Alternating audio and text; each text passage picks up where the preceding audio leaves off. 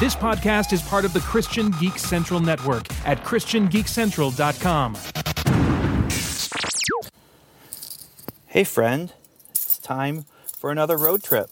Are you ready? This episode, road trip to go see Alien, 40th anniversary on the big screen. I'm very excited. Here we go. Welcome to the Strangers and Aliens podcast. Strangers. To boldly say what needs to be said. Would you be a stranger or an alien? Or would you be a strange alien? The truth is out there. I am your father's best friend's plumber.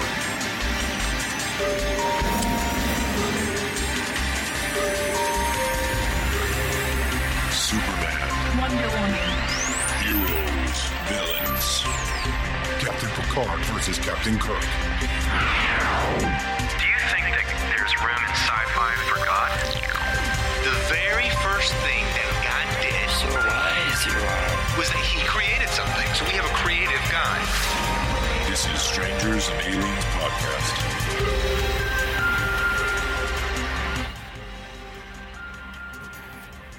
All right. Well, it's been a while since we've had a chance to, go and see a movie and just chat together, you and me. And so if you've never listened to this podcast before and you're wondering what is this episode, what is going on here, well, this episode is a road trip episode where I drive to the theater, drive back from the theater. Typically, I drive to the theater with Evan, or Evan and a friend of Evan's, or Evan and my family, or Evan and a friend of Evan's and my family. But often, like with Star Trek The Motion Picture, when I go and see a movie like that, I do not have Evan or my family with me because no one's interested in seeing a movie like Star Trek The Motion Picture, and I am okay with that because those special event movies they tend to be more expensive. So what that means right now is I'm headed by myself to go see Alien from 1979. This is, kind of a follow-up to Star Trek The Motion Picture because, they're both being released, a limited time release in theaters on the big screen for their 40th anniversary, both of them. Now, I do promise not to say the words big screen, experience, and there's a couple other words that I really said a lot in my review and my drive to and from Star Trek The Motion Picture. I promise not to say that much. Now, the other thing is, I maybe can use this time as I'm driving to the theater to, reminisce about Alien movies and the Alien franchise, but there's also some movies I've seen in that time period between the Star Trek Motion Picture and now. I went and saw Rambo: Last Blood, which I am assuming I've released the episode at this time. That episode is finished and will be released, I think, before this one.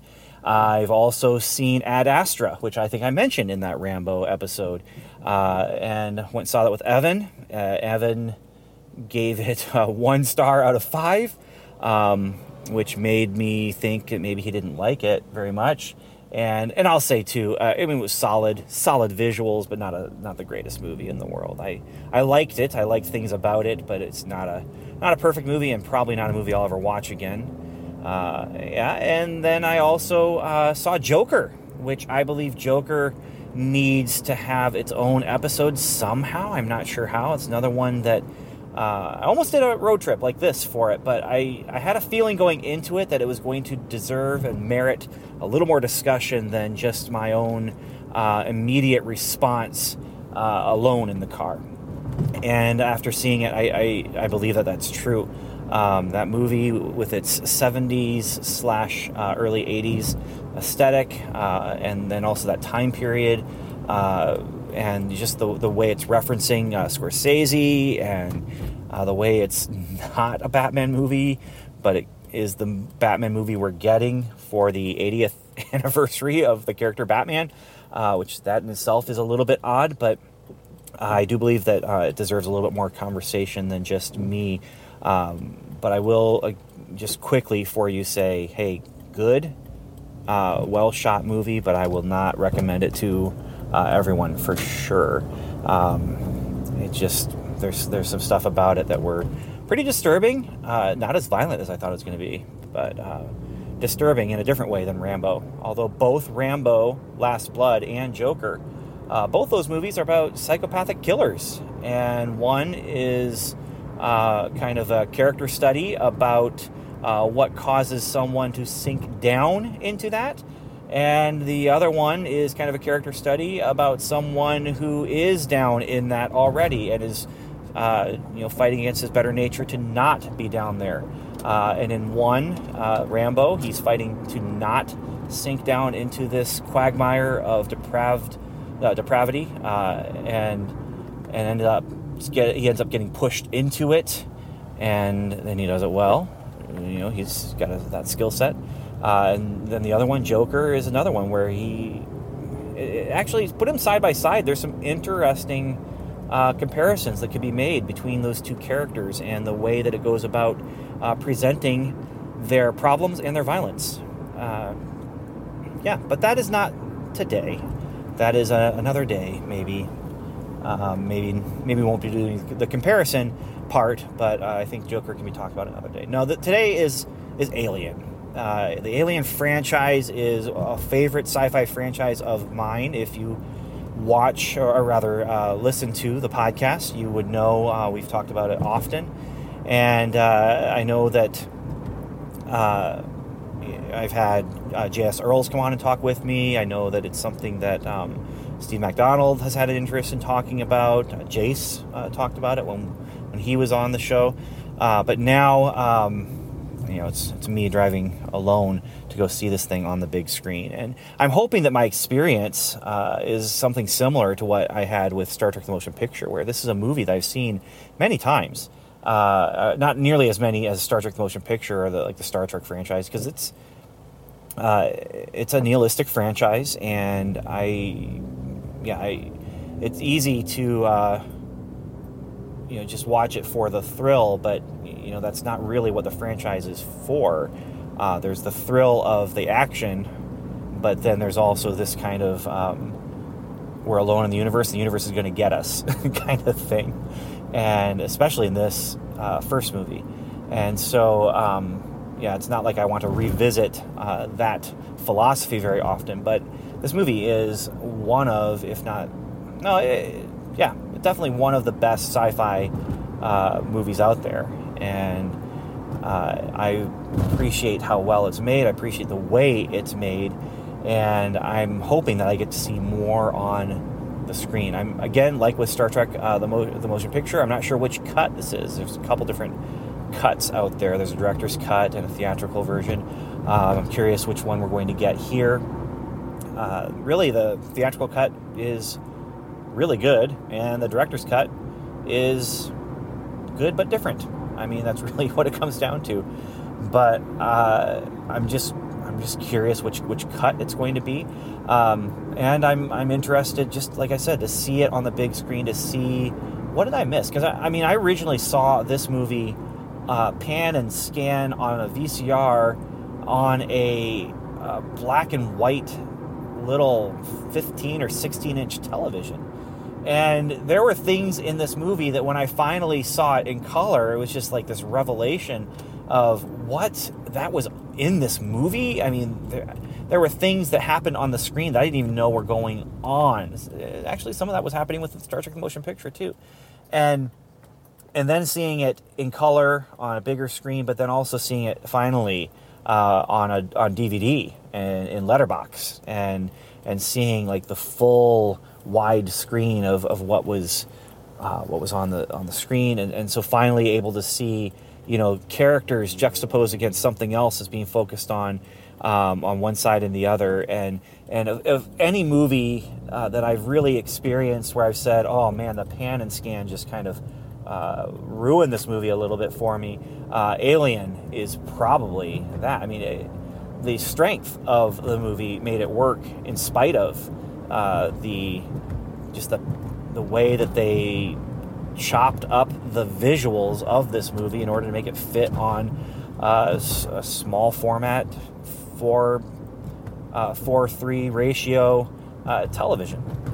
And so watching it here, I'm excited to see it again, and just, in my experience of this movie, just getting bigger and bigger and bigger, and being able to see some of the details and stuff. I mean, there were details like the spaceship that they were actually arriving to the planet in that I didn't even know what it looked like for years. I had no idea what the ship was that they arrived to the planet in, and then they go in the drop ship, and they go to the alien ship, the alien engineers ship, and with that thing, you could see it, but it was black and white. And it's kind of funny because you're watching it, and they have an intentional grainy screen image on the screen because you're looking at it with the characters on this grainy screen image, and then when they finally are walking to this thing, and I'm watching it, and it's actually what the grainy screen image looks like is what I'm seeing on my screen, because I'm watching it on this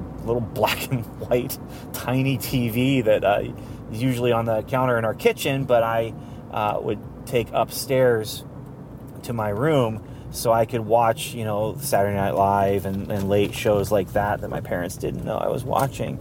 And this was one of those where I would hook the VCR up there so that I could watch it without my parents knowing.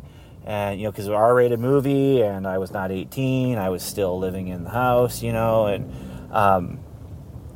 then I, like I said, made the graduation to watch it in color. And, so anyway, I'm curious. And the other thing that was fun with Star Trek: The Motion Picture is, just the thoughtfulness of that movie. And I'm curious if some of the thematic stuff is going to, come bigger and be writ more large because of watching it on the big screen.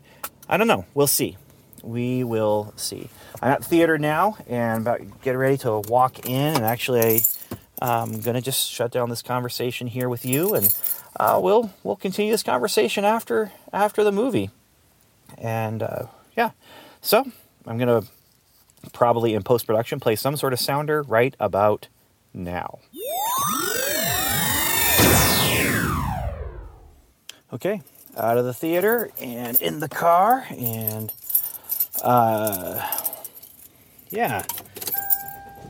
there is a very, very, very good reason why some people consider this one of the finest science fiction movies of all time, and I am one of those people. There's a good reason. This is just a really, really well-constructed movie. What was interesting this time was to see, again, a little bit of the seams and some of the not so perfect things going on in this movie. There are a couple of jump cuts that really don't work well. There's a couple inserted dialogue where the dialogue Foley doesn't match the lip syncing. It's just not great. But the set design and the model work and the music, and there's just so many things that make this movie one of those things that I just love this movie because of all the things I just talked about there. And as I was watching it this time, I kind of jokingly talked about in the first part about how the Alien movie is basically about how space is big and cold and it's out to get you and you're all alone in it. And I was, watching it this time, again, because of the big screen, I was able to see things I'd not seen before. And one of the things that I had not seen before is just all of the movement and motion at the beginning of the movie where nobody's woken up yet. They're all in cryosleep and or in stasis or whatever you want to call it. And they're all getting ready to wake up. The ship is about to wake them up, but there's movement in this ship, and there's things getting moved by the wind. And I noticed some of it, because some of it was just the ship is coming to life, but some of it was just stuff that was just there that was left behind by them as humans, as we do, and they were just continuing to, float freely or move freely because the wind was blowing against them. And you have these two birds, those birds that they bounce back and forth, and it's like a stick with a bird head on one end and tail on the other end, and the legs act as a fulcrum, and the head bounces over into a cup and touches some water, and then goes back, and it just kind of moves back and forth like a seesaw. I never noticed before there's two of them, and one of them's not moving, and it just I don't know, it just struck me, that image just struck me of the one that was just stationary and the other one that is alive. And of course at the end of this movie there's only one person who's still alive, and it's Ripley, of course. It's Sigourney. We used to call her Sigourney when I was in high school because she would make it into our Star Trek fan fiction, and we called her Sigourney in our Star Trek fan fiction. And I really couldn't tell you why, how it started, or what. But the other thing that I found really interesting to me anyway was just some of the similarities between this and Star Trek the Motion Picture. I mean, they both have beautiful soundtracks by Jerry Goldsmith. Just gorgeous. I mean, I use Jerry Goldsmith's soundtracks to write to more than any other composer out there. I mean, a long time ago, John Williams would have been the one, because I used to write Armor Quest. A lot of Armor Quest was written to John Williams' soundtracks. But sorry, that was a rough road there. Nowadays, it is Jerry Goldsmith, and it's his work on motion picture. It's his Alien soundtrack. It's his Outland soundtrack, and Logan's Run. And I just love his music. And so they both have that in common. They both have the model work in common. They both have the just working really hard in space to have things get lit naturally, not just because, hey, here's a great big bright spaceship flying through the air, but to have natural lighting, and the ships are lit up by the nearby star or whatever. And that's what made it hard for me to watch, or to see rather, on TV, was because it was so dark. This is a very dark movie because, it's that whole idea of in space no one can hear you scream.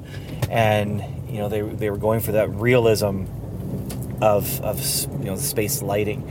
Now, they say in space no one can hear you scream, but there are sounds in space in this movie still. So they go ahead and they have some sound in space.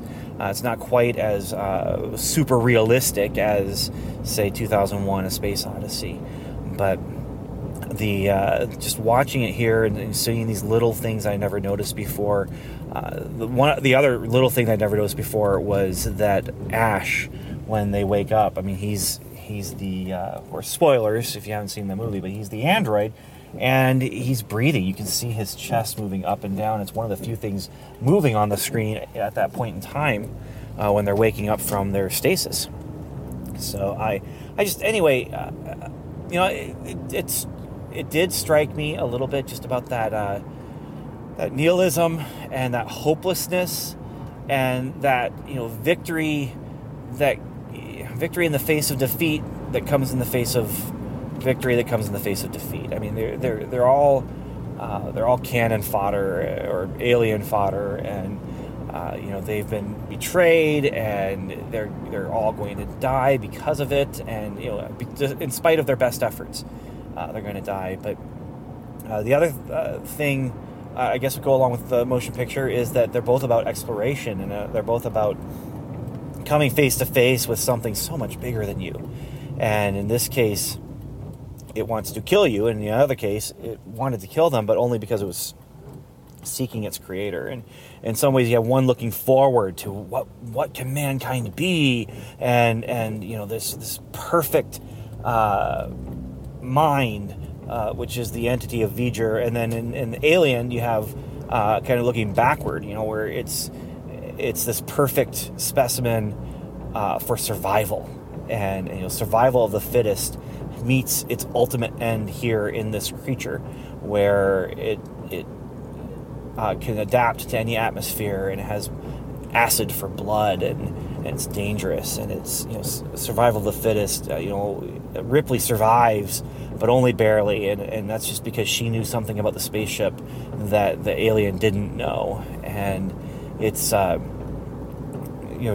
again, both these movies are exploration of the unknown. And I have to say, watching this movie in its pure form here, where it just exists as a single movie and not part of a franchise, I think it's just so much purer and so much better, because there's so many things in this movie that they are exploring and looking at, and it doesn't make sense.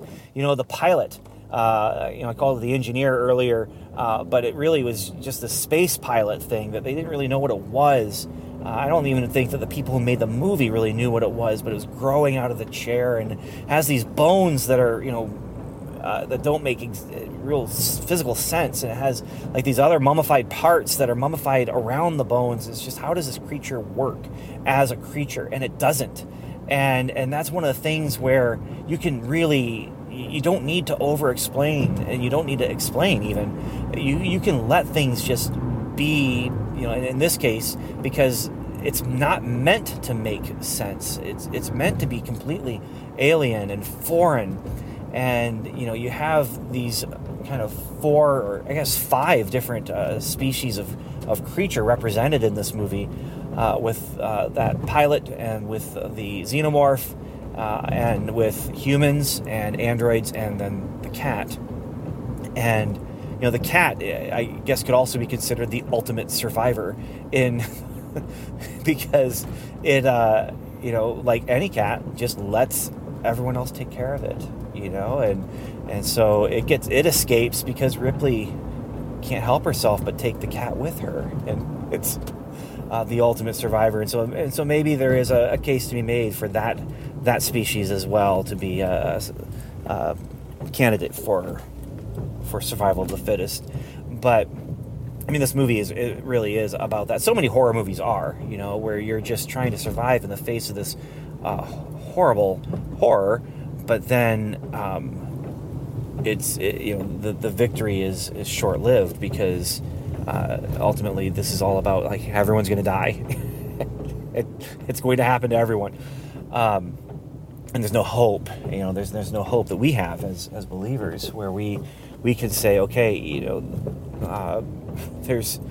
we're all going to die, and we're all going to face that moment. That's a shared thing that humanity has, but at the same time we have hope beyond the veil.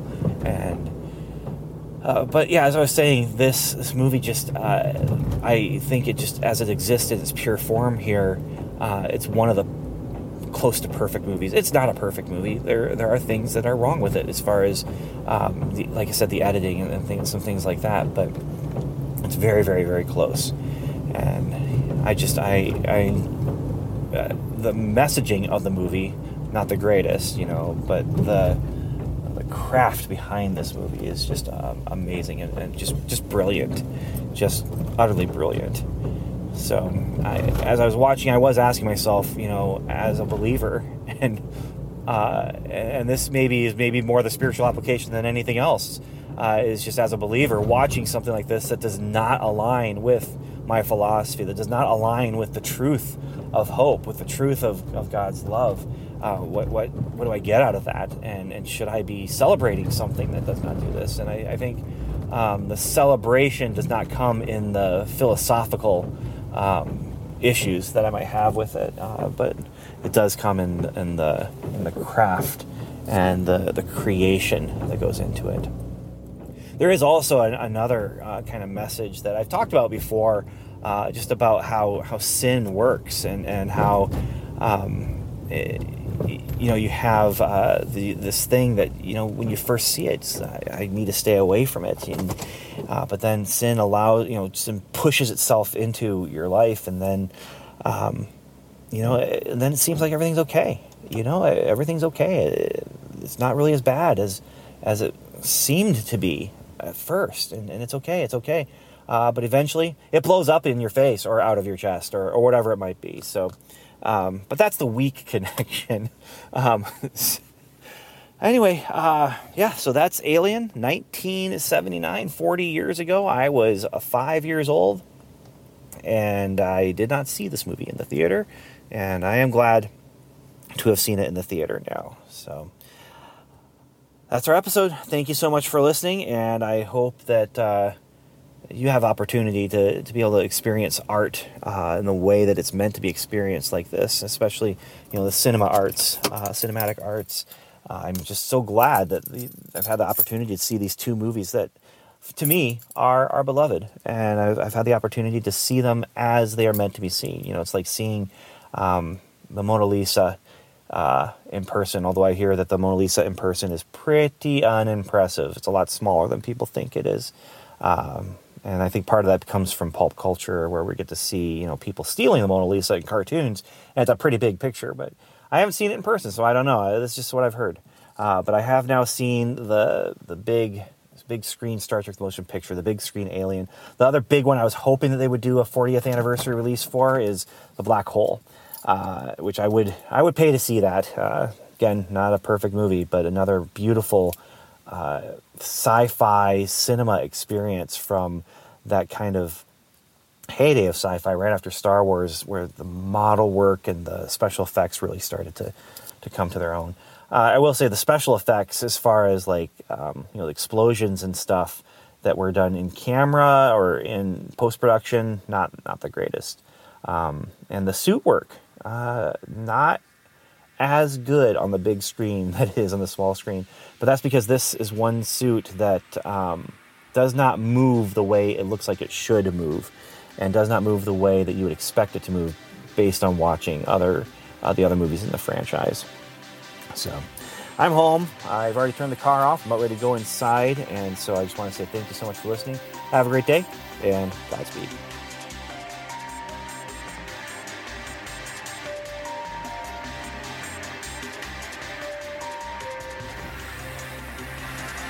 You've been listening to the Strangers and Aliens podcast, hosted by Ben Avery, Evan David, Steve McDonald, and Dr. Jason O'Neill.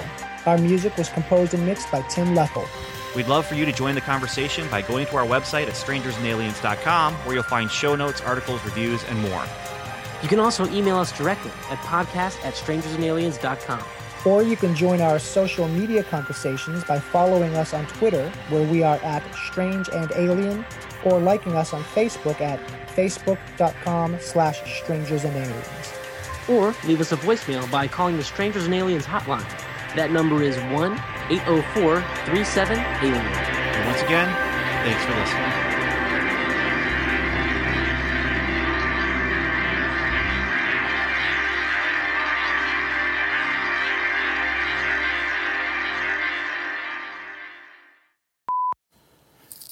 Hey friend, it's time for another road trip. Are you ready? This episode, road trip to go see Alien. Little loud radio thing going on there. This episode, road trip to go see Alien.